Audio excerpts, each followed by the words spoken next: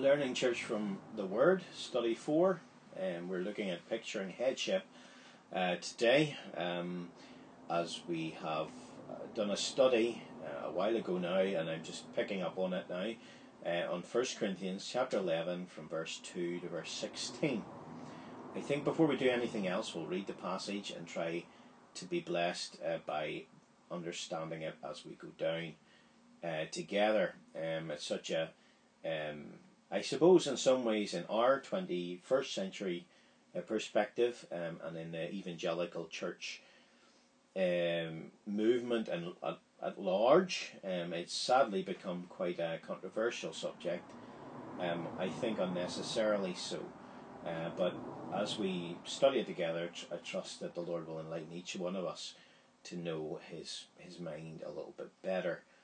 We'll not be able to deal with it in a lot of detail by nature of it being a podcast, but if there's any questions that come out from it that you want to raise with me, I'm happy to speak about it at any time. So please feel free to come speak to me about these issues. We'll read 1 Corinthians chapter 13 from verse number 2 to verse number 16 together. Maybe perhaps I should say, unless you think I'm just dodging verse number 1, it really fits back into the section previously in Corinthians. You'll see at the end of chapter 10 he's been speaking about the example of the Apostle Paul and so on. As I please all men in all things, not seeking my own profit, but the profit of many, that they might be saved. He's been speaking about his example and how he uses his Christian liberty. And really that's a subject that runs from chapter 6 to chapter 11, Christian liberty. And then he says in verse number 1 of chapter 11, imitate me just as I also imitate Christ. And really the context is that subject, the subject of liberty and so on. So it doesn't really relate to what he's saying from now. It's a bad split of verses. Really, it would have been better if verse number 2 was verse number 1 of chapter 11, but we leave it the way it is. Let's read chapter 11 together in the New King James Version and try to understand something about what it means, even just briefly. Now I praise you, brethren, that you remember me in all things and keep the traditions just as I delivered them to you. But I want you to know that the head of every man is Christ, the head of woman is man, the head of Christ is God. Every man praying or prophesying having his head covered dishonours his head. But every one who prays or prophesies with her head uncovered dishonours her head, for that is one and the same, as if her head were shaved.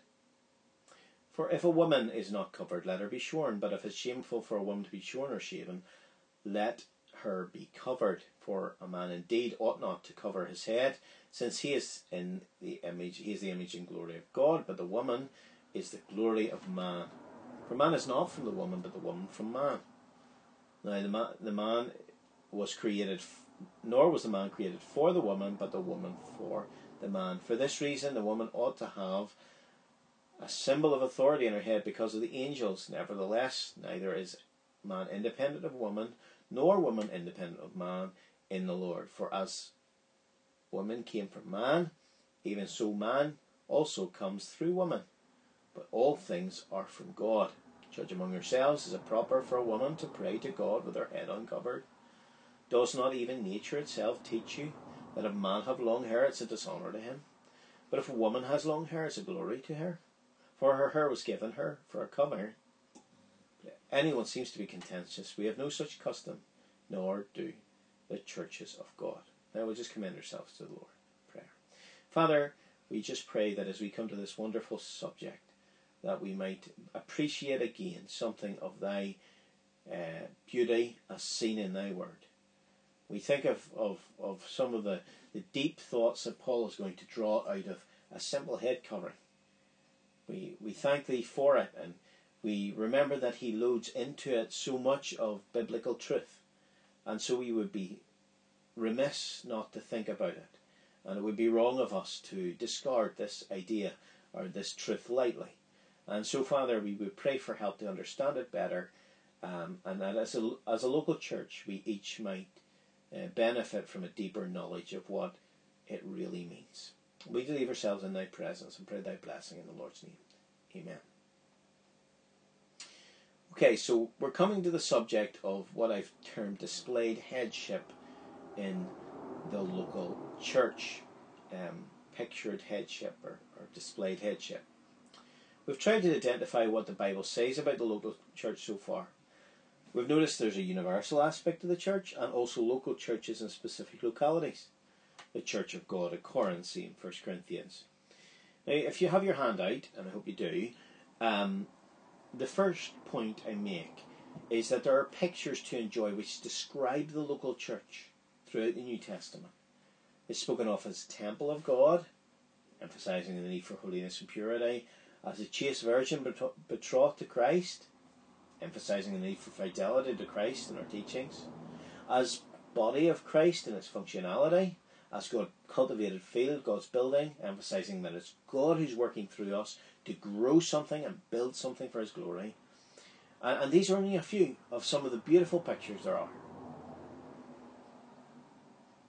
It's really important, if we want to appreciate our fellow believers, to meditate on some of these beautiful pictures and to appreciate what God is doing for each other as a local church, as we gather together. So the pictures that we enjoy that describe the local church, but then there are also the pictures and symbols within the functioning of the local church. Now, just a few symbols, not that many, but there are a few truly biblical symbols expected of believers. Baptism, for instance. We're expected as believers to be baptized. It symbolizes the death, burial, resurrection of Christ. It identifies with us with His death, with His burial, with His resurrection. That's Romans 6 truth and different passages in the New Testament. The Lord's Supper is another one. We'll think about that hopefully in the next study. So I would argue that displayed headship is another symbol. People often ask, why do women in your church wear head coverings? The short and not very explanatory answer is because the Bible says so. But really, Paul wants them to get beyond that. Of course it's because the Bible says so. We hope we'll come to that conclusion quite quickly. But Paul is going to say, I'm praising you because not only that you remember me and keep the traditions just as I delivered them to you, but he says, I want you to understand why you're doing it. So God doesn't only give us what to do, in this case, to show headship, display headship in the local church, to show gender distinctions, to express those distinctions in the covering or non-covering of the heads of a man and a woman. The woman's head being covered, the man's head being not covered. God wants that and wants us to do that, not just because He says it, but because we can draw from it a wonderful truth about Himself, about His Son. And so when we come to a passage like this, we should be saying, how can I glorify Christ in this passage? How can I try to enjoy what this is so that when I try to honour it and obey the Lord in doing it, whether it be with the men uncovered or the women covered, that it becomes something real to me. It's not just that I'm doing it because it says so. It's in the Bible somewhere and I do it because really it keeps everybody happy, or even I'm doing it because I know it's right to do. But God wants us to enjoy this truth, and so that's really important that we understand. We'll try and move down the passage, and just as we go down it, pick up things as we're going that might help us to understand it better. Now, I will say that he makes a few main arguments. Paul makes arguments that relate to God and Christ. He makes arguments that are creatorial, in relation to man and woman. And then he makes arguments which I would say are secondary arguments that we'll pick up on the way down. For instance, he'll speak about the idea of common sense down to verse 13 to 15, and church practice. And these are good sub-arguments, but they're not his main argument. So we're going to focus on his main arguments, and we'll bring in the other arguments as we go down. As it comes together, we'll see that what we have is a composite argument, an argument from creation, from the very character of God himself, from the distinctions between male and female, from the local church practice, and also from what they should have expected. He draws all these things together into this subject of head covering. So let's look at it together for a little while. I praise you that you keep the traditions just as I delivered them to you, that you remember me in all things. Now what Paul is saying here is not that they had a whole lot of hoary traditions that they were keeping going, just the way the Jews kept on the traditions of the elders, like how they washed the pots and pans and so on. The idea behind this traditions is the thought of something that was passed on or transmitted. Now Paul had been given things and he had transmitted them on to the local church by God. And this idea of traditions, ordinances, sometimes I think the authorized has ordinances, it has this idea of simply something that's been transmitted, that's been delivered. And so Paul has delivered to them not just some old hoary tradition that comes from the elders in the Jewish past, but rather something that came from the Lord. But what's happening is that they're holding to it as a tradition, as a transmission. They're saying, well, we got it from Paul, so we do it. They don't know why they're doing it, they know what they're doing. It's like sometimes with Isaac or Hannah, my kids, what happens is that I have to just tell them to do or not do something. And they might say, but why? And I might just say, well, because your daddy tells you. That was kind of the way they were at, because Paul had told them they were doing it. But now Paul's going to say, listen, but I want you to know. You notice that, verse number 3. I want you to know. I want you to understand why you're doing what you're doing. As my little boy grows up a little bit more, there are some things that I've said to him, no, you can't do that. I'll be able to say to him, here's why you couldn't do that. Now you can maybe see why I say this. And as they're maturing, or as they should be maturing as a local church, they should be understanding why they're doing what they're doing. Now that's important for us. We want to be able to grow as Christians. It's not just good enough to be able to say to people, listen, you know, I cover my head because it says so in 1 Corinthians 11. I mean, the response might be, as we thought about another week, the response to that might be, well, why don't you implement face wash, or why don't you implement foot washing? Does it not say that in John chapter 13? And you might be stumped if you haven't thought that one through. You see, God wants us not just to follow what he says. He does want us to trust and obey, that's true. But he wants us to try and understand why he has said it, particularly when he gives us the explanation as he does here. So let's try and understand it in a bit more detail. Verse number 3. What he's going to do first of all, and there's different ways that we can divide this passage up, but first of all he's going to relate the whole idea of divine headship, a displayed headship, to God and Christ. But I want you to know that the head of every man is Christ. The head of the woman is man, or the head of woman is man more accurately, and the head of Christ is God. I want you to know that the head of every man is Christ, the head of the woman is man, and the head of Christ is God. You see, they didn't understand that what was being brought to them was actually something that was a far bigger thing than perhaps they had given credence to. You see, it would seem that just putting some form of cloth or some head covering over a woman's head wouldn't be this important. Well, this is why he's telling us it is important. I want you to know that headship is seen in every strata of the universe. The head of the man is the Christ. The head of every man is the Christ. We know from other passages, he's the firstborn over all creation. And he has been given that realm of headship above man. Then he says something else that's harder for us to swallow in the 21st century. The head of woman is man. In other words, that man has been given a place of responsibility, of rank, we might say. That's a difficult word to use in these circumstances. Of relative position, another word we could use. The head of woman is man. In other words, he's been given a relative position in God's ordering above the woman.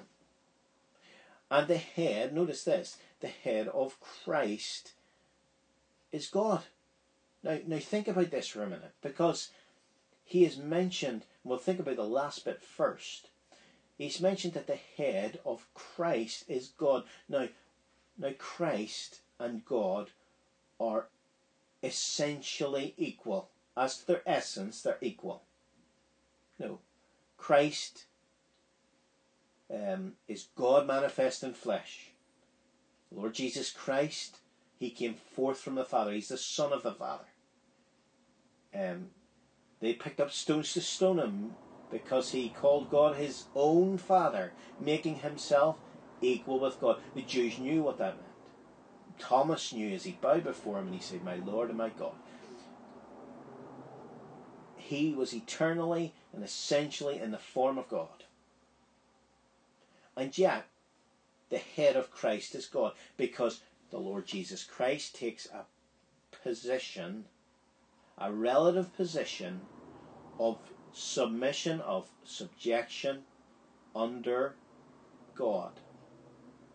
And as the Lord moved through the scene of time, he was obeying the will of his Father. I do always those things in please the Father.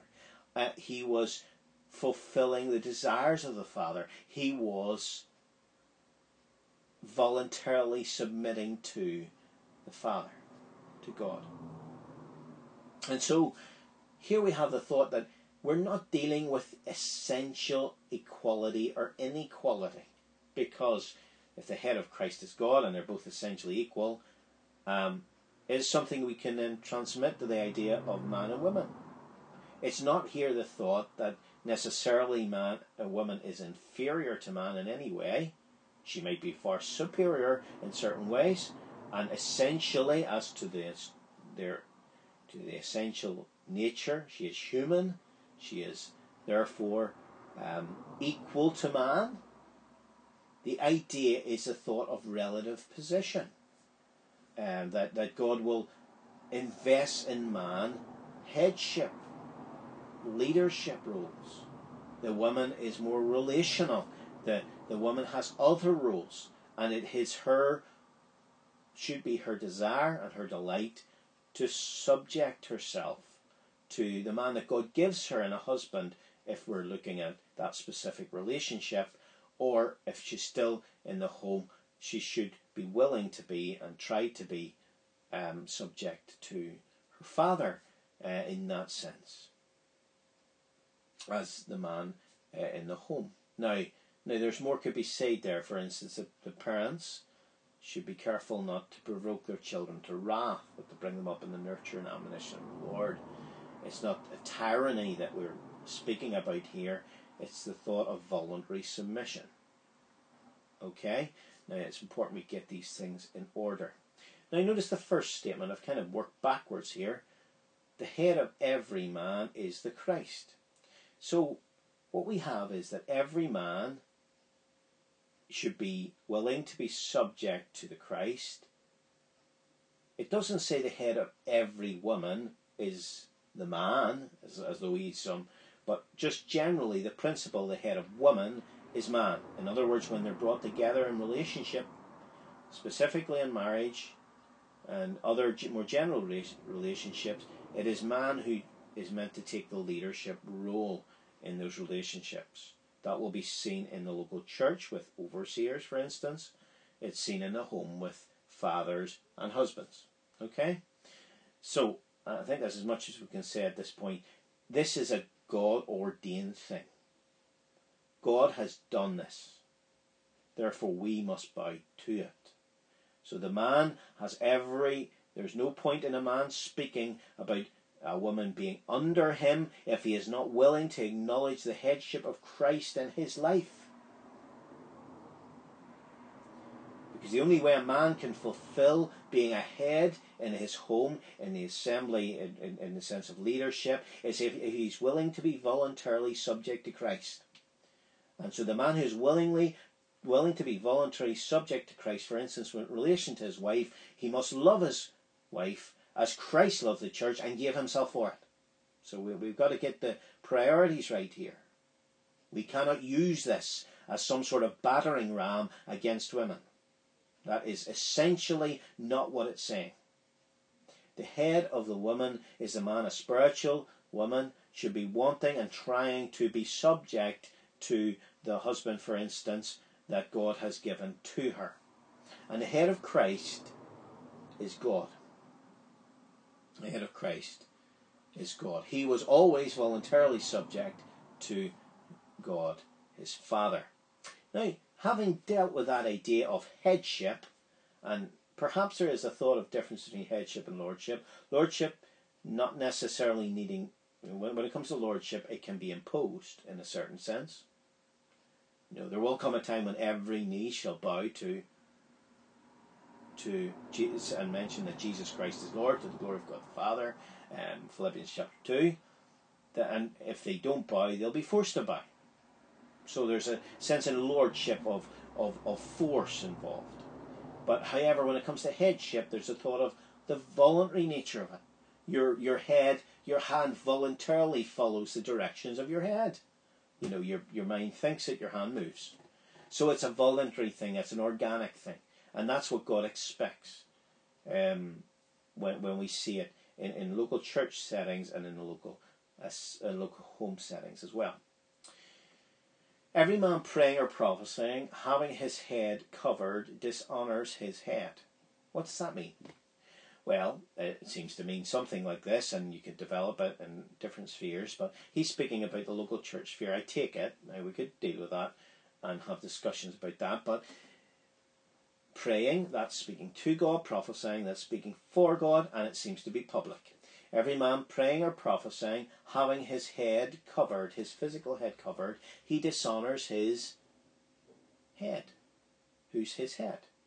Or what's his head? You say, well, he dishonours his own physical head. I don't think that's the point. The point he's just saying from the verse before is that the head of every man is Christ. So for a man to pray with something on top of his head as covering it, he is dishonouring his head, because it's as though Christ is being covered.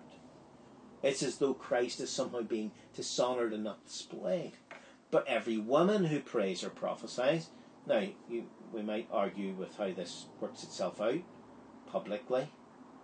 Chapter 14 will deal with the idea of teaching and so on for a woman. But the woman, and he shows there very clearly that it's not right for a woman to be publicly teaching in the local church. That's clearly taught in chapter 14. But here he's dealing, I take it, with a sphere of praying and prophesying. Now, whatever way we want to look at this, and it's quite interesting just as to how we might fit it together, there seems to be this thought behind it of in the local church, or perhaps slightly wider than that, when the local church is being represented in a public way. And perhaps that allows for some of these ideas of praying and prophesying. But just coming back to it, involved in spiritual exercise in the local church, with her head uncovered, she dishonours her head. How is she dishonouring her head when her head is uncovered? Well, her head is the man. His head is Christ. Christ should not be covered. The man should not be seen. It's a dishonour for the man to be seen. It's almost as though it's Christ that should be seen and not the man, is the point that's being made. It's Christ that should be in prominence, and the man, what represents the man's head, should be seen as under authority, under some kind of covering. And then he says more, and we'll come back to this statement, for this is one and the same as if her head were shaved. Now what's he mean by that? Well, I really think, just hold it in your mind. So he's saying that for her to have uncovered her head, it dishonours her head, who is the man. For that is one and the same as if her head were shaved. That's her physical head again. So shaving her physical head in some way dishonours the man. Okay, you can hold that in your thoughts. For if a woman, in looking at the next verse, my computer's just died on me. For if a woman is not covered, let her also be shorn. But if it's shameful for a woman to be shorn or shaven, let her be covered. Now, let's maybe just deal with this in a little bit more detail. He's related, you see, to this, in this point, to God and Christ. He showed the big picture. And then he's related it to the local church. And he said, okay, if there's people praying and prophesying, this should be seen in symbol, with head uncovered, head covered. Then he says, for the woman, if she does this, it's the same as if her head were shaved. And then he says, for if a woman is not covered, she might as well go the whole hog. Let her be shorn. But if it's shameful for a woman to be shorn or shaven, let her be covered. Now, is there a difference between shorn and shaven? I don't think there's a whole lot of difference. I think there's a little bit of difference. I think shorn has the idea of perhaps of cut short like a man. I think shaved has the thought of cut off altogether. And I think what happens is, you see, if she cuts her hair short like a man, it's her wanting to take her place, being out of place as though she was a man.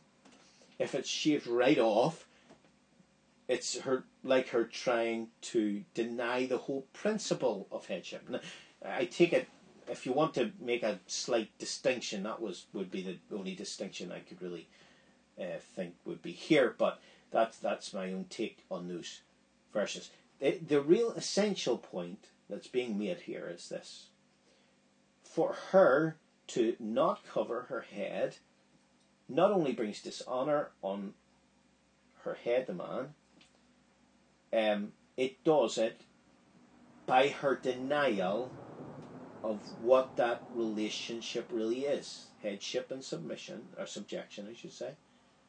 The thought of complementarianism, we'll think about that in a minute, of relationships, of the woman being willing to subject herself, for instance, and submit in a marriage relationship to a man who is willing to love her and honour her, but willing to allow him to be the leader in the home, willing to allow him to be the leader in the assembly when it comes to the overseers. And there's that sense in which what he's saying is, she might as well go the whole hog and take off the hair, just take it all off, if she's not willing to do something like this, like simply covering her head, and so on.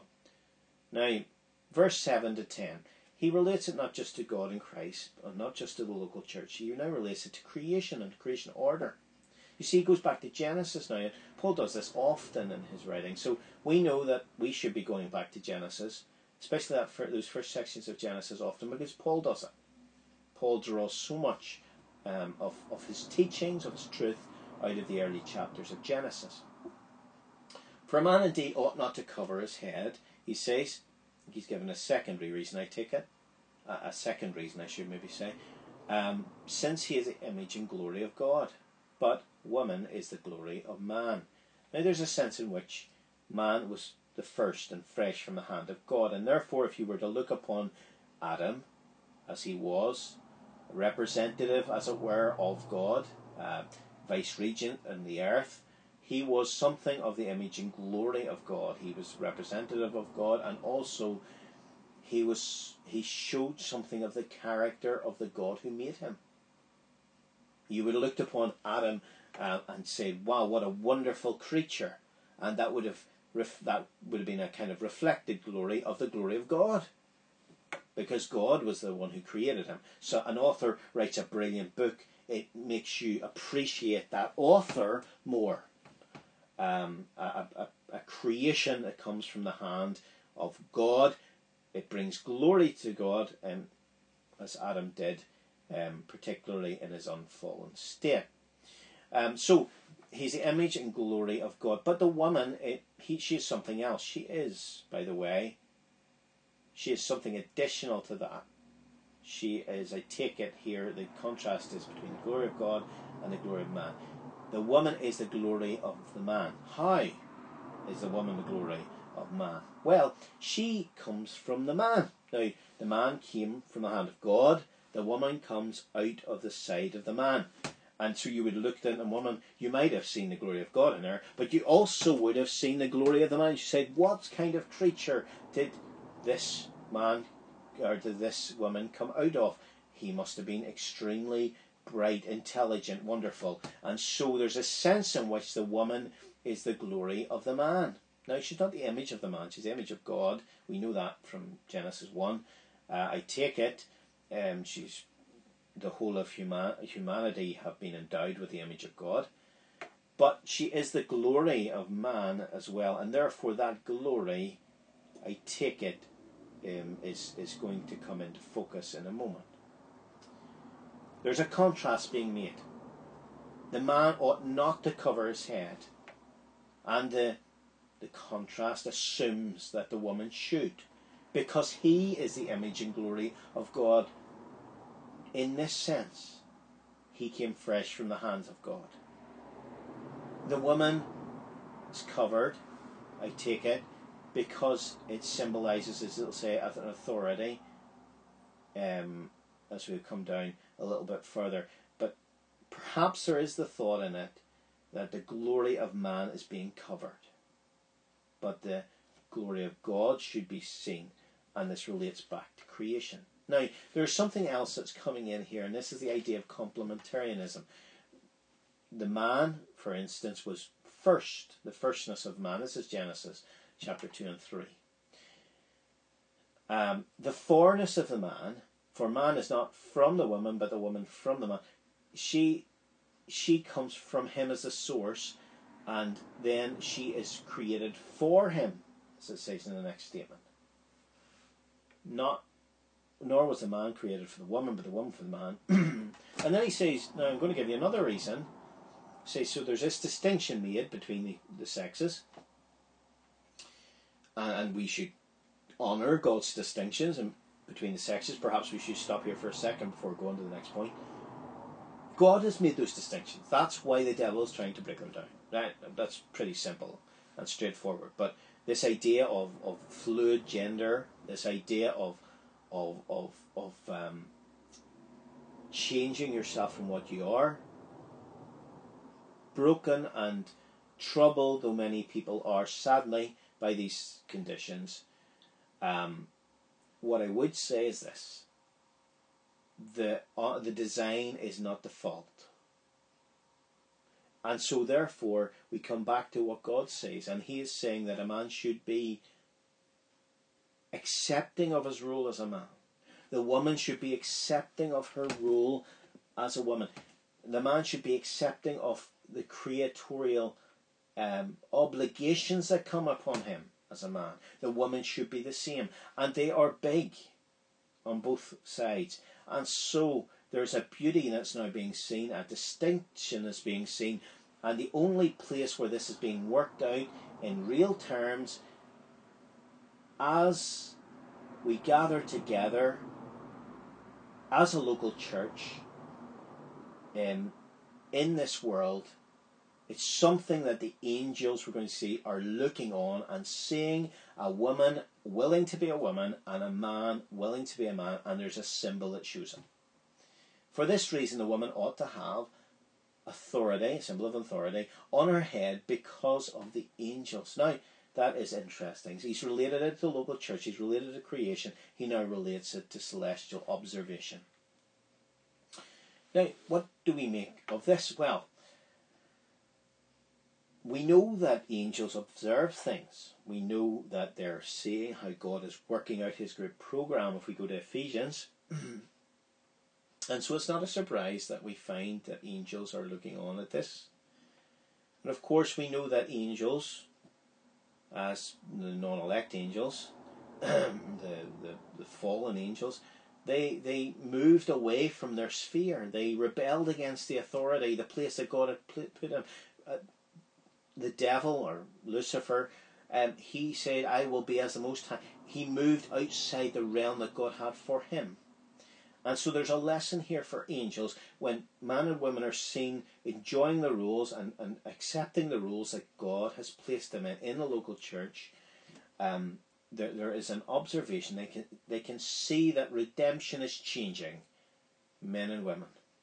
Because in the old world, they saw when Eve moved out of her place, they saw what happened then when Adam didn't fulfill his obligations of guarding the garden. And they saw the fall in that. And the angels observed that, no doubt. Now the angels are observing, as it were, almost a reverse, where the man is taking his place as a man and the woman is taking her place as a woman, allowing that symbol of authority on her head because of the angel. I take it, the symbol meaning that she is under authority. Nevertheless, now, having brought that out and having brought things that are hard for us in our 21st century context to speak about, nevertheless, neither is the man independent of the woman, nor the woman independent of the man in the Lord. Okay, so it's not like he's saying that the only person that's important is the man. That's not what he's saying. He's saying the man is not independent of the woman.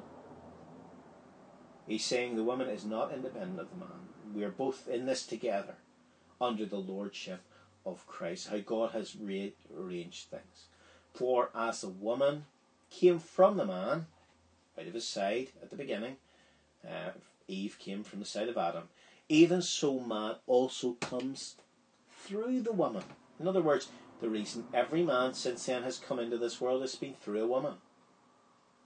But all things ultimately, he says, are from God. So he relates it to complementarianism, if you want to say what he's saying here. Now then he says, and these are secondary arguments that he gives. Now he's going to relate it to them. Judge among yourselves. Just think about this, he's saying. Is it proper for a woman to pray to God with her head uncovered? It would have seemed very improper in those days for that to be the case. He says, your instincts, as it were, are right in this case. It's not proper for a woman to pray to God with her head uncovered. And that's the obvious answer to the question, by the way. Does not nature itself teach you that if a man have long hair, it's a dishonour to him? If a woman has long hair, it's a glory for her. For her is given to her for a covering. Or her hair was given to her for a covering. So let's think about this just for a second. He's saying that the normal, the natural, the way the world has been, there's normally been a distinction seen between how a man wears his hair and how a woman does. If a man has long hair, it is a dishonour to him. That has just generally been a shameful thing for a man to have long hair. But if a woman has long hair, it's been a glory to her. And he says now, he infuses purpose into it. He says, for her hair was given her for a covering. Now let's stop there, because some people like to think that the covering the whole way down the passage, therefore, is the hair. But however, it is not consistent to take that view for very obvious reasons, as we'll see just in a second. First thing I would say is this: the word for covering here is completely different than the word for covering farther up. What he seems to be saying here, and we'll think of this first and then we'll think about answering the question, her hair is given her